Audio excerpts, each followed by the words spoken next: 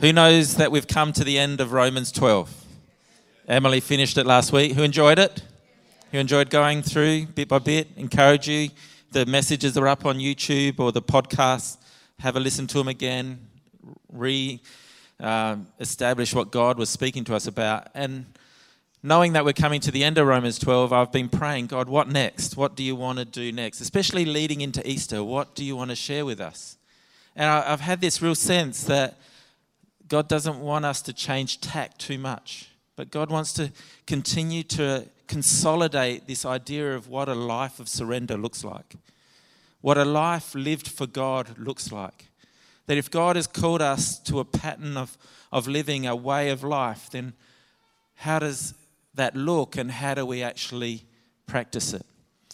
And the scripture that I haven't been able to get away from, and it's something that God's been sort of bringing back to me time and time again, and even a few weeks ago when Bruce from New Zealand was here, he actually quoted this scripture, and it sort of just cemented that God is wanting to speak into the life of our church, is Micah 6:8, which says, many of you would know it, a very famous and well-known scripture, where it says, "He has shown you, O mortal, what is good, and what does the Lord require of you?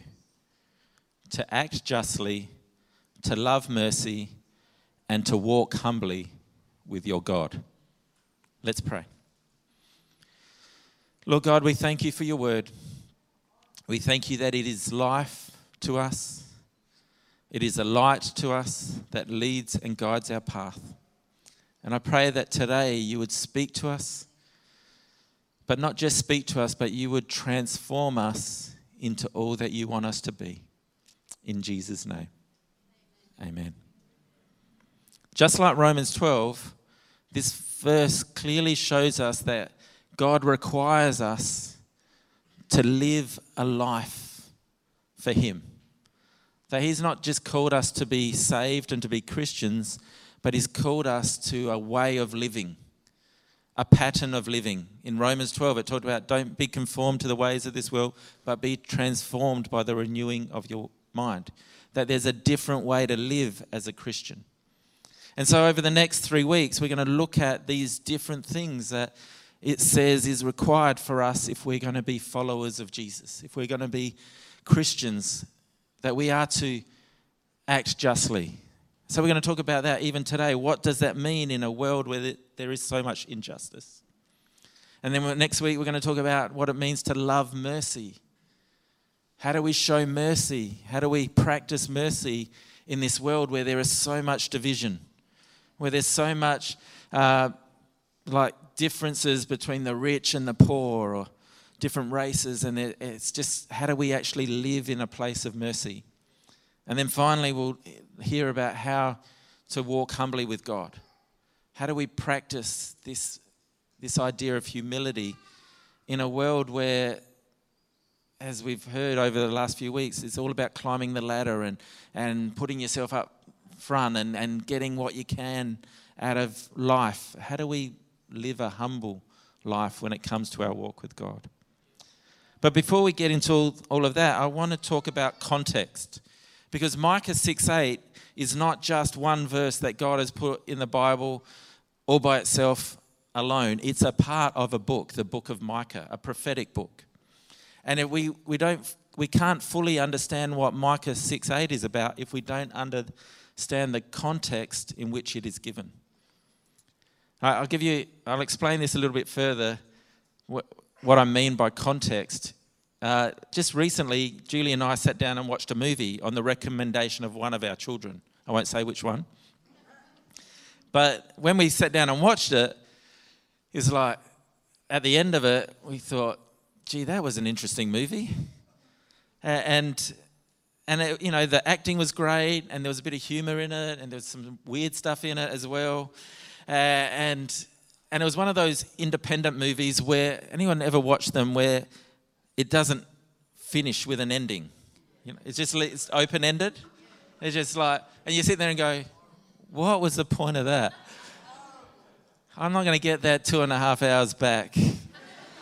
It's like, so we somehow felt like we enjoyed it, but we didn't really enjoy it. And then we talked to this child, I won't mention who it is, and no, not just, and they told us that the movie was actually an allegory for the Irish conflict. And when they told us that, all of a sudden the movie made sense. All of a sudden they gave us the context that the movie was about, and all of a sudden we're like, oh, I actually enjoy that now. Because the reality of the Irish conflict, they don't know why it started. Somehow in there it got involved in religion, Anglican and Catholic, Protestant and Catholic. But then it sort of hasn't ever ended. There's still this underlying conflict that goes on hundreds of years later. And so it hasn't finished. And so when the movie didn't finish with resolution, it's like, that's why. And so when you give context to something, and this is what I want to do with Micah 6:8, I want to give you some context to it. Because when you understand why God is asking what, or telling us what he requires, it's because the book of Micah is a prophetic book to the children of Israel, but it is also very simply a snapshot of God's plan to redeem humankind. You see, in the book of Micah, it begins with God's judgment, because the children of Israel, the children of Judah, weren't doing what they should be doing. What it talks about is the fact that they were practicing sacrifices, and they were doing what they were told to do. Like every time, they needed to, they'd go and sacrifice an animal. But the problem with what they were doing is they were just doing what they were obliged to do. They would sacrifice the animal, and then they would walk away and continue to live a life that didn't honour God. And the theologian Margaret Barker says this: faithful participation in worship is not enough. It must be accompanied by faithful and proper living. So these people were faithfully presenting their sacrifices to God, but when it came to their everyday lives, they were doing everything wrong.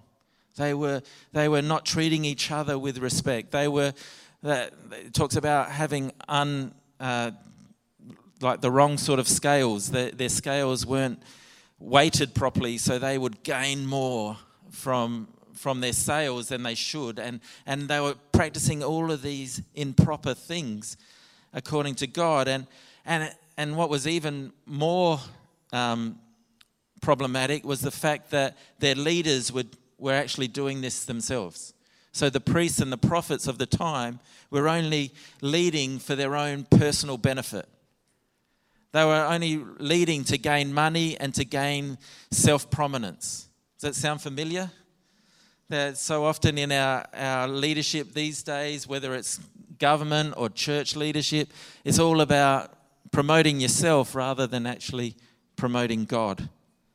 And so it's in this moment that if you read the verse before Micah 6:8, verse 7, it literally says, they're saying, can we sacrifice thousands of cattle and can we even sacrifice our firstborn child to satisfy you?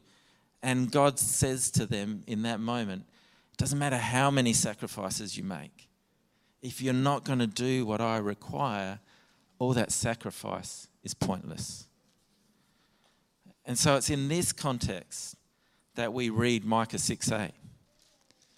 This context that a sacrifice means nothing if it doesn't result in a change in the way that you are living.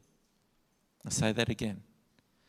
A sacrifice means nothing if it doesn't result in a change in the way that you are living. Really interestingly, Jesus actually quotes Micah 6:8 when he was here on earth. And he actually quotes it in addressing the Pharisees, the religious leaders of the time, the priests of the time. And he is addressing the fact that they are really good at living by the rules, but they're failing to actually understand why God has asked them to live by these rules. What the heart of it is, what is behind it, what are the values that make it matter. And so I just want to read it for you. It's in Matthew 23, verses 23 and 24, and I'm going to read it from the Amplified because it really helps explain it. But Jesus says these words, "Woe to you, self-righteous scribes and Pharisees, hypocrites," pretty full on, "for you give a tenth, that is a tithe, of your mint and dill and cumin, focusing on minor matters, and have neglected the weightier, more important moral and spiritual provisions of the law." And here he quotes Micah 6:8. "Justice and mercy and faithfulness. But these are the primary things you ought to have done without neglecting the others. You spiritually blind guides. You strain out a gnat, consuming yourself with minuscule matters, and swallow a camel, ignoring and violating God's precepts." God makes it very clear in Micah 6:8 what he requires of us. But he also says those powerful words at the beginning about God. "He has shown you, O mortal, what is good." God has not hidden this idea. We have focused on the rules and the regulations and the do this, and do this, whereas we've forgotten the heart behind of what God is asking us to do. And so what God is saying, I've not hidden this. My heart, like throughout all of the Jewish history, there's time and time again when they came out of Egypt, God wanted to bring all the people to meet with him, and they said, "No, send a leader, go Moses, you tell us what God wants." But God's heart was to have relationship with them. And throughout their history, time and time again, God reminds them it's about relationship, not religion. When Saul, their first king, fails, and Samuel comes to him and he declares, obedience is better than sacrifice. I want you to obey my heart. I don't want you to just do things for the sake of doing them. I want you to be obedient. In Isaiah, it talks about the fast, the right fast and the wrong fast, and how these people were fasting, but they were still living lives that weren't honoring God. They were still selling other people short or criticizing others and in arguments and fights. And he's saying that's not a true fast. A true fast is to help those who are hurting and lift up the broken and those type of things. And this is the understanding that we need to grab hold of when we read Micah 6:8, is that God wants a way of life, not a ritual action by his children.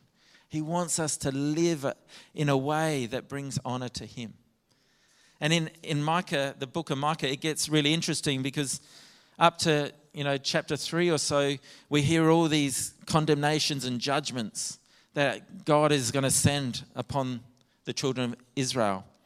But then really interestingly, in chapter 5, God changes tact and says, but right now I'm going to send you a new leader. And it's really interesting because it's all of a sudden there's all this judgment, and then God says, think about it, Micah is a snapshot of God's redemption plan for mankind. And all this judgment comes, but then God says, but now, because your leaders have failed you and not led you properly, I'm going to send you a new leader. And this leader will show you how to live according to what I want you to do. You see, what we know this as now is that this passage in Micah, this prophecy in Micah, is actually what we call a messianic prophecy. Because we know the Jews were always looking for a new leader, a Messiah who would come and set them free, a Messiah who would show them the right way to go. And so in this moment, God, after all the bad stuff, says, but I've not given up on you. I'm going to help you out of your mess. And in that moment, he declares he's sending a new leader. We know that leader now to be Jesus. And I want to read to you this prophecy because it is so accurate and so powerful. you realize, how could they miss that it's Jesus? But it says there in Micah 5, verses 2 to 8, "But you, O Bethlehem, Ephrathah, who are too little to be among the clans of Judah, from you shall come forth for me one who is to be the ruler of Israel, whose coming forth is from of old, from ancient days." So just in that statement, where was Jesus born? Anywhere? I was a bit worried there for a minute. I know it's not Christmas time, but where was Jesus born? Bethlehem. And where does he come from? He comes from ancient days, from of old. He's not coming just out of nowhere. This is referring to his divinity or his never-endingness. "And therefore he shall give them up until the time when she who is in labor has given birth. Then the rest of his brothers shall return to the people of Israel," which literally is referring to the Gentiles coming into God's kingdom. His other brothers coming in to be a part of God's family. And then verse 4, "And he shall stand and shepherd his flock." Who is Jesus? The great shepherd. "In the strength of the Lord and the majesty of the name of the Lord his God. And they shall dwell secure, for now he shall be great to the ends of the earth." And I love this, verse 5, "And he shall be their peace." This is the incredible context that Micah 6:8 is written in. Yes, we are all sinners. We have all fallen short of God's glory, God's holiness, and we've received his judgment. But God doesn't leave us in our sin. He has sent a new leader in the person of Jesus. And this new leader who he has sent, firstly, will show us what is good. As we read in Micah 6, "He has shown you, O man, O mortal, what is good." What is good? Jesus is good. He sent Jesus, who showed us by the way he lived his life what a good life looks like. What a life of a child of God is meant to be like. So when we want to know what is good, we look to Jesus. And we see in his life what God has called us to as his children. But this is the great thing. But secondly, considering Easter and everything that's involved, Jesus doesn't just stop by showing us what a good life is, but through his sacrifice, the death on the cross and his resurrection, what does he do? He brings us peace. Peace between mankind, humankind and God, and peace between each other, and peace in our world. This is what he came to do, and his sacrifice and his actions came to show us what is good and to bring us peace. If you want to know what is good, we look to Jesus. When Jesus walked this earth, he acted justly. When he walked this earth, he loved mercy and he walked humbly with God. And the reason he did all of this, and he does all of this for us. Why? To put it simply, so that we can do it for him. Jesus made a way for us to follow. And so if that's the way Jesus lived, then it makes sense that that's the way we are called to live. Amen? And this is the incredible thing. That our ability to act justly and to love mercy and to walk humbly with God is possible because of what Jesus has done. And now it's our responsibility to accept what he's done, to surrender our life to him and live our life in a way that honors him. This is what God created us for, to live in relationship with him and to bring glory to his name. And this is our purpose now, that we would live in relationship with him and live out in every part of our lives justice, mercy, and humility. Let me just explain something before I go on. Now, there's a theologian called Brueggemann who explains that in the time of Israel, there were two voices to the Jewish people. There was the priestly voice, And the priestly voice was all about holiness. And there was the prophetic voice. And the prophetic voice spoke forth God's ultimate plan. Now, the thing is, and this is the atmosphere that Jesus walked into, is the thing was that the children of Israel, by giving their sacrifices, and the Pharisees by, tithing on the 10th of the cumin and the dill and all of that stuff, they were trying to be holy. They were trying to maintain holiness. They were trying to make sure they didn't sin. But the problem with it is they saw holiness as something that was just internal. And so I just got to try to be holy. So I need to set myself apart, and I need to make sure I don't get contaminated by anyone else. I don't want to make sure that I don't touch anything unclean. I make sure I don't do this, I don't do that.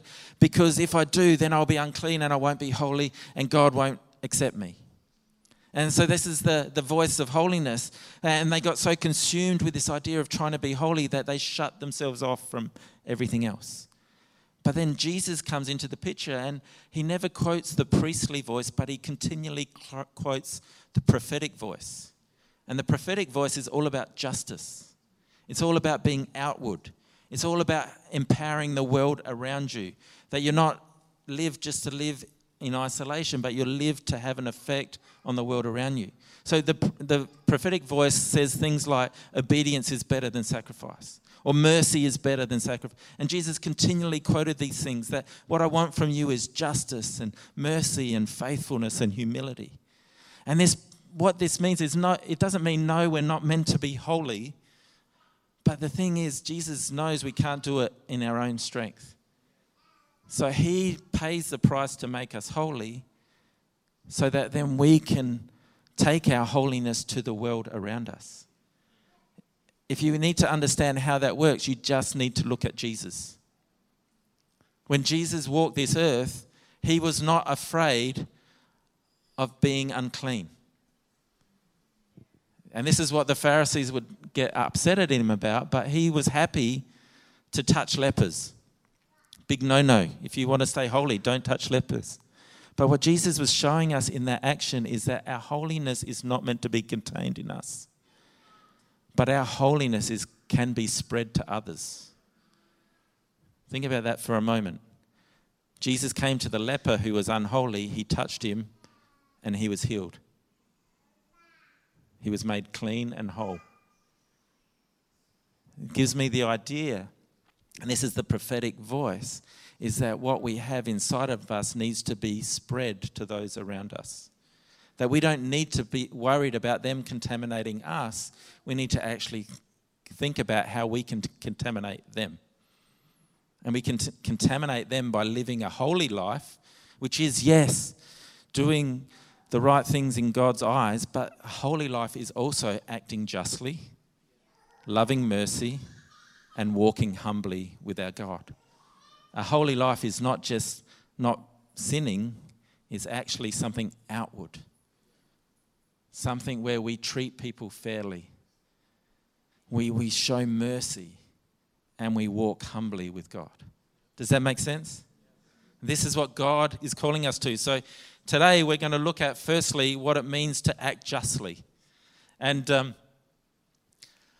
guy by the name of John Barry, I don't know who he is, but I read his quote, and he says, a proper relationship with God also involves a proper relationship with one's neighbour. Now, the justice that it talks about in Micah 6:8, act justly, it's actually a legal term. But Damien shared a few weeks ago about an eye for an eye and a tooth for a tooth, but it's not that type of justice it's talking about. Well, the justice it's talking about is the justice of fairness. And it's actually legally, it's talking about our rights. That every person has the right to be treated fairly. Now, rights in our day and age, we start talking about rights, it can become pretty problematic. Because everyone has different opinions when it comes to rights and whose rights are this and whose rights are that. But biblically and scripturally, I believe there are two very basic, simple principles that determine the rights we have. And the reality is, if we understand these two principles and see life through these lenses, it will help us live justly. It will help us act justly. And what I want to encourage you to do today is to actually consider these two principles I'm going to share with you and actually take them on board and actually believe in them. Because they're scriptural, they're from the Bible, and they're very simple, but they're very powerful. And like anything, if you believe in something enough, it will change the way you live. Remember that saying, our actions reflect our beliefs? Well, I want you to consider these two principles as truth from God and allow them to actually get into your mind and heart and allow them to change the way you do life. Now, the first principle that the Bible teaches us about is that we are all equal in God's eyes. Unlike your parents, and I won't mention anyone, but God has no favorites. It says he's no respecter of persons, we're all equal in his sight. He loves us all exactly the same. It doesn't say, for God so loved Ben, that he gave his one and only son. Does it? I'd like to think it does. But it doesn't. It says, for God so loved the world. Everyone. Equally. He didn't give a bit more love to Joyce than he gave to Margaret. He loves us all exactly the same. And let me say this also includes the people in our world who still haven't accepted God's grace. Guess what? You might be shocked by this, but he loves them just as much as you who have accepted his grace. Oh, surely we're more important.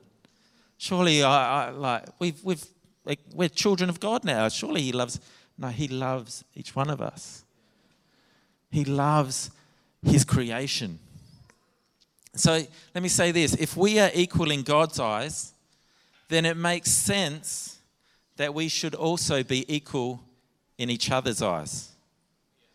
As I said earlier, it's really interesting that when Jesus walked this earth, that he displayed this characteristic, this principle. The reality was everyone was welcome at Jesus' table, isn't that right? Everyone.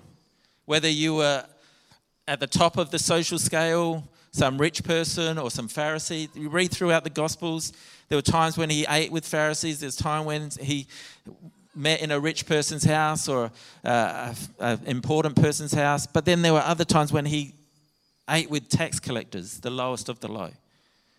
When he mixed with prostitutes and lepers and others, because in Jesus' mind, everyone's equal. There is no one greater than anyone else. Everyone's welcome at my table. And if that's Jesus' example to us, that it doesn't matter what you've done or where you've come from, you're still welcome to sit with me. Whether you're Zacchaeus, the tax collector who did all those wrong things, but in one sitting with Jesus, his life was transformed. Or whether you're,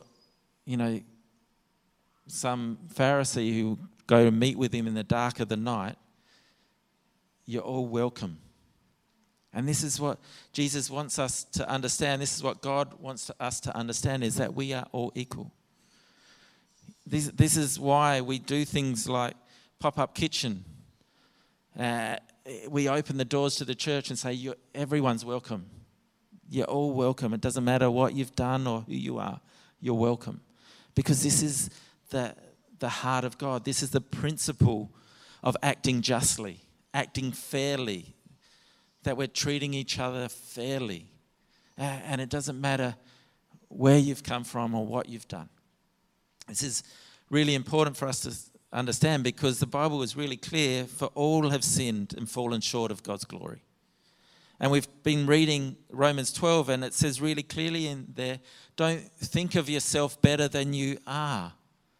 Don't put yourself up on a pedestal. Don't think because you've got letters after your name, or you've gone to university, or you've got this highfalutin job, wherever it might be, that you're important, or that you're a pastor of a church, that you're any better than anyone else. God wants us to understand that we are all equal in God's sight. There is no Jew or Gentile. There is no male or female. There is no free or slave. There is no Crow supporter or Port supporter. There's none of that. Like, this is the problem with our world, is that we love to categorize and label things and put things. And if you earn this amount of money, you must be more important than someone who doesn't. In God's eyes, we're all equal. Yes, work hard and do your best to do well in life, but not so you can say to others, I'm better than you. Because the reality, in God's eyes, we are all equal. I love this quote. I don't know where it's from. It's not in the Bible, but someone said it once. But they said, I am you and you are me. We are not alone. I am you and you are me. We're all created in God's image. Yes, sin came in and wrecked everything. But that's why Jesus died on a cross. So that we don't need to be judged, but he took our judgment upon himself. So that we can accept God's amazing grace. And this quote reminds me that I am part of something bigger than myself. I cannot live in isolation. John Donne said it this way, no man is an island. Cannot live alone. So the second principle, that's the first principle, that we are all equal in God's eyes. But the second principle that helps us treat each other fairly and justly and to act justly, because when you understand that we're all equal, then if I'm no better than you, then I need to treat you like I would want to be treated, no matter what. The second thing is we all need God. The simple truth is that God created us to need him. And we will only discover who we truly are when we acknowledge our need for him. We know, and many of us in this room have experienced this, that when we try to do things without God, we get into all sorts of trouble. But if we see ourselves as people who need God, then it makes sense that we need to see others as people who need God as well. This means that we need to see them as we were. Never forget where you were. You were lost, and you were in need of help to find your way home. What does Jesus say time and time again? Parable after parable. The parable of the lost coin. The parable of the lost pearl of great price. The parable of the lost son. The parable of the lost sheep. What did he come to do? To find that which was lost and bring them home. This is the reality of who we were. Many people in this room, you were lost. Never forget you were lost. And you needed help to find your way home. God understands we need him. And that's why he did everything in his power to bring us back to relationship with him. So let me say this as a church, as people who have accepted his grace, we need to remember without his grace, we can't, no matter how hard we try, if without his grace, we are as lost as the rest of the world. We're as lost as all those people who haven't discovered his grace yet. It's only by his grace. It's only by his grace. There's nothing, you can bring 1,001 sacrifices up the front here and it won't save you. His salvation is a free gift from God that we accept by faith. And we acknowledge, I can't do this anymore on my own. Sorry, God, for trying to do it on my own. Help me, God, to know you.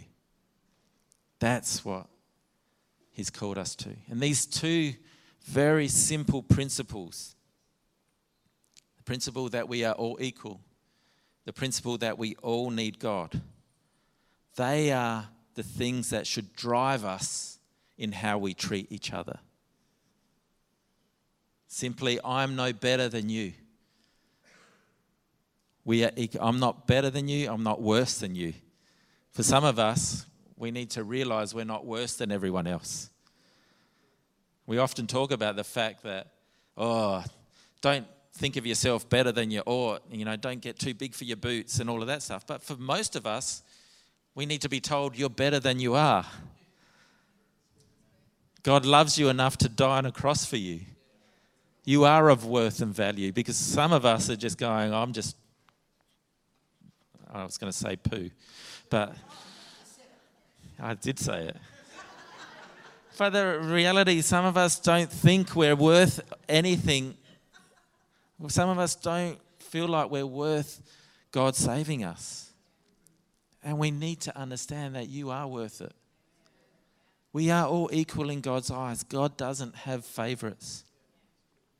The thing is, and that reality that without God we are lost. So let me say this. When we talk about acting justly, it simply means that my responsibility is to treat everyone around me as God has treated me. Think about that for a moment. If I'm to act justly, then I am to treat everyone around me as God has treated me. How has God treated us? Equally. How has God treated us? He gave His all for us. Made a way for us to be found. That's what acting justly looks like. Is that my bell to wind up? Thanks, Joe. All right, come to a close. This stuff that we talk about, it's not easy. What God is asking us, what God is requiring of us to act justly, it's not easy. In our world where everything is not a level playing field, we don't live in a world where if you're considered lowly, it's hard to get back up. And so we live in this world that doesn't support these principles that God has established. But let me finish with this thought, and it's in the last 3 verses of Micah in chapter 7, where it's just amazing that it finishes with this thought of who God is. And it declares to us who our God is. And we need to understand and remember that what God is asking us to do is possible because of who our God is. I just want to finish with this in Micah chapter 7, verses 18 to 20. Who is a God like you, pardoning iniquity and passing over transgression for the remnant of His inheritance? He does not retain His anger forever, because He delights in steadfast love. He will again have compassion on us. He will tread our iniquities underfoot. He will cast all our sins into the depths of the sea. You will show faithfulness to Jacob and steadfast love to Abraham, as you have sworn to our fathers from the days of old. Our God is faithful. Our God is faithful even when we are faithless. And the reality is, all we need to do when we fail in acting justly, when we fall short of that mark and we say, I've not treated someone as I should have, all we need to do is go to Him and He will be there for us and say, God, I'm sorry, forgive me, help me live for you. How is this possible? Because of what Jesus has done for us. Jesus has made a level playing field. Jesus has torn down the divisions by his sacrifice on the cross. And because of what Jesus has done, we have this opportunity, because of this incredible grace, we have this opportunity to be able to live a life where we can act justly. If we just keep coming back to him. Let's honor the sacrifice that he made with our very lives. This God who has done everything possible for us to have relationship with him. Let us now honor him by saying, God, I lay my life at your feet and ask you to make it into what you need it to be. Right now, we're going to come around time of communion just to finish the service. And communion is that great reminder of who our God is. The God who would lay down his life for us. That he would give his all for us so that we could live for him. And so as the ushers come around and hand out the emblems, I want you to take a moment to remember who our God is. Our faithful God. The one who will show faithfulness and steadfast love. The one who has cast all your sins into the ocean. The one who has tread them all under his feet. The one who does not retain his anger forever. The one who has made a way for you to have a relationship with God. The one who treats us justly and fairly. The one who treats us equally. The one who says, you're all welcome at my table. You are all welcome at my table. The one who says to you, you are worth it.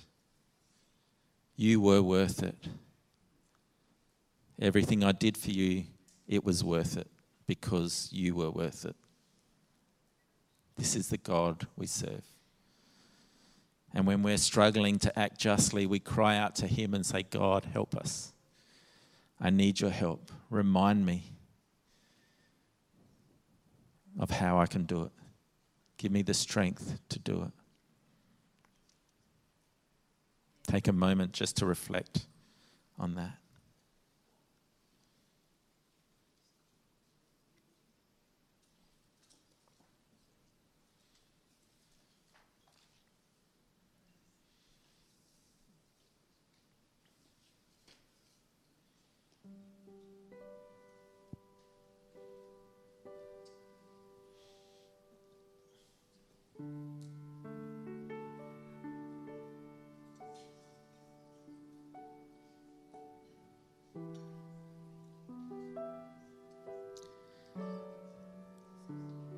Who's excited to have normal communion again?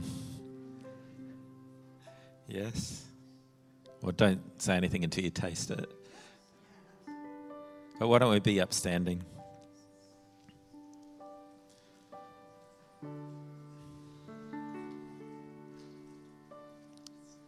Why don't we take a moment to thank the God who has treated us fairly, even when we didn't deserve it. We don't deserve it. We don't deserve his grace. We don't deserve his love. In reality, he could have left us, but he chose to send a Saviour. He chose to make a way for us to come back to him. Why don't we take a moment to thank him? Thank him for his blood and his body that was broken for us.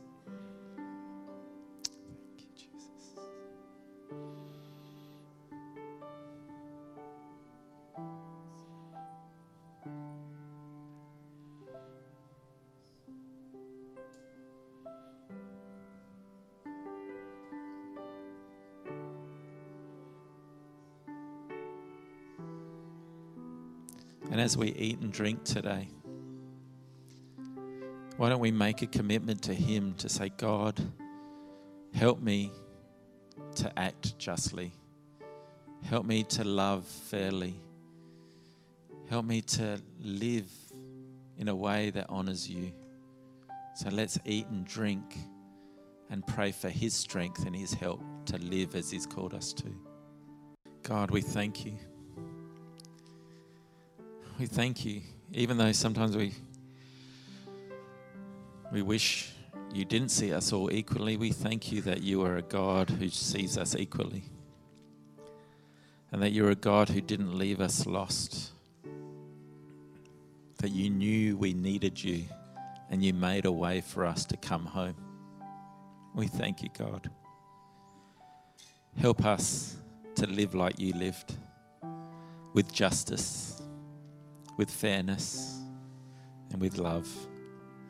That's our prayer today. In Jesus' name, amen.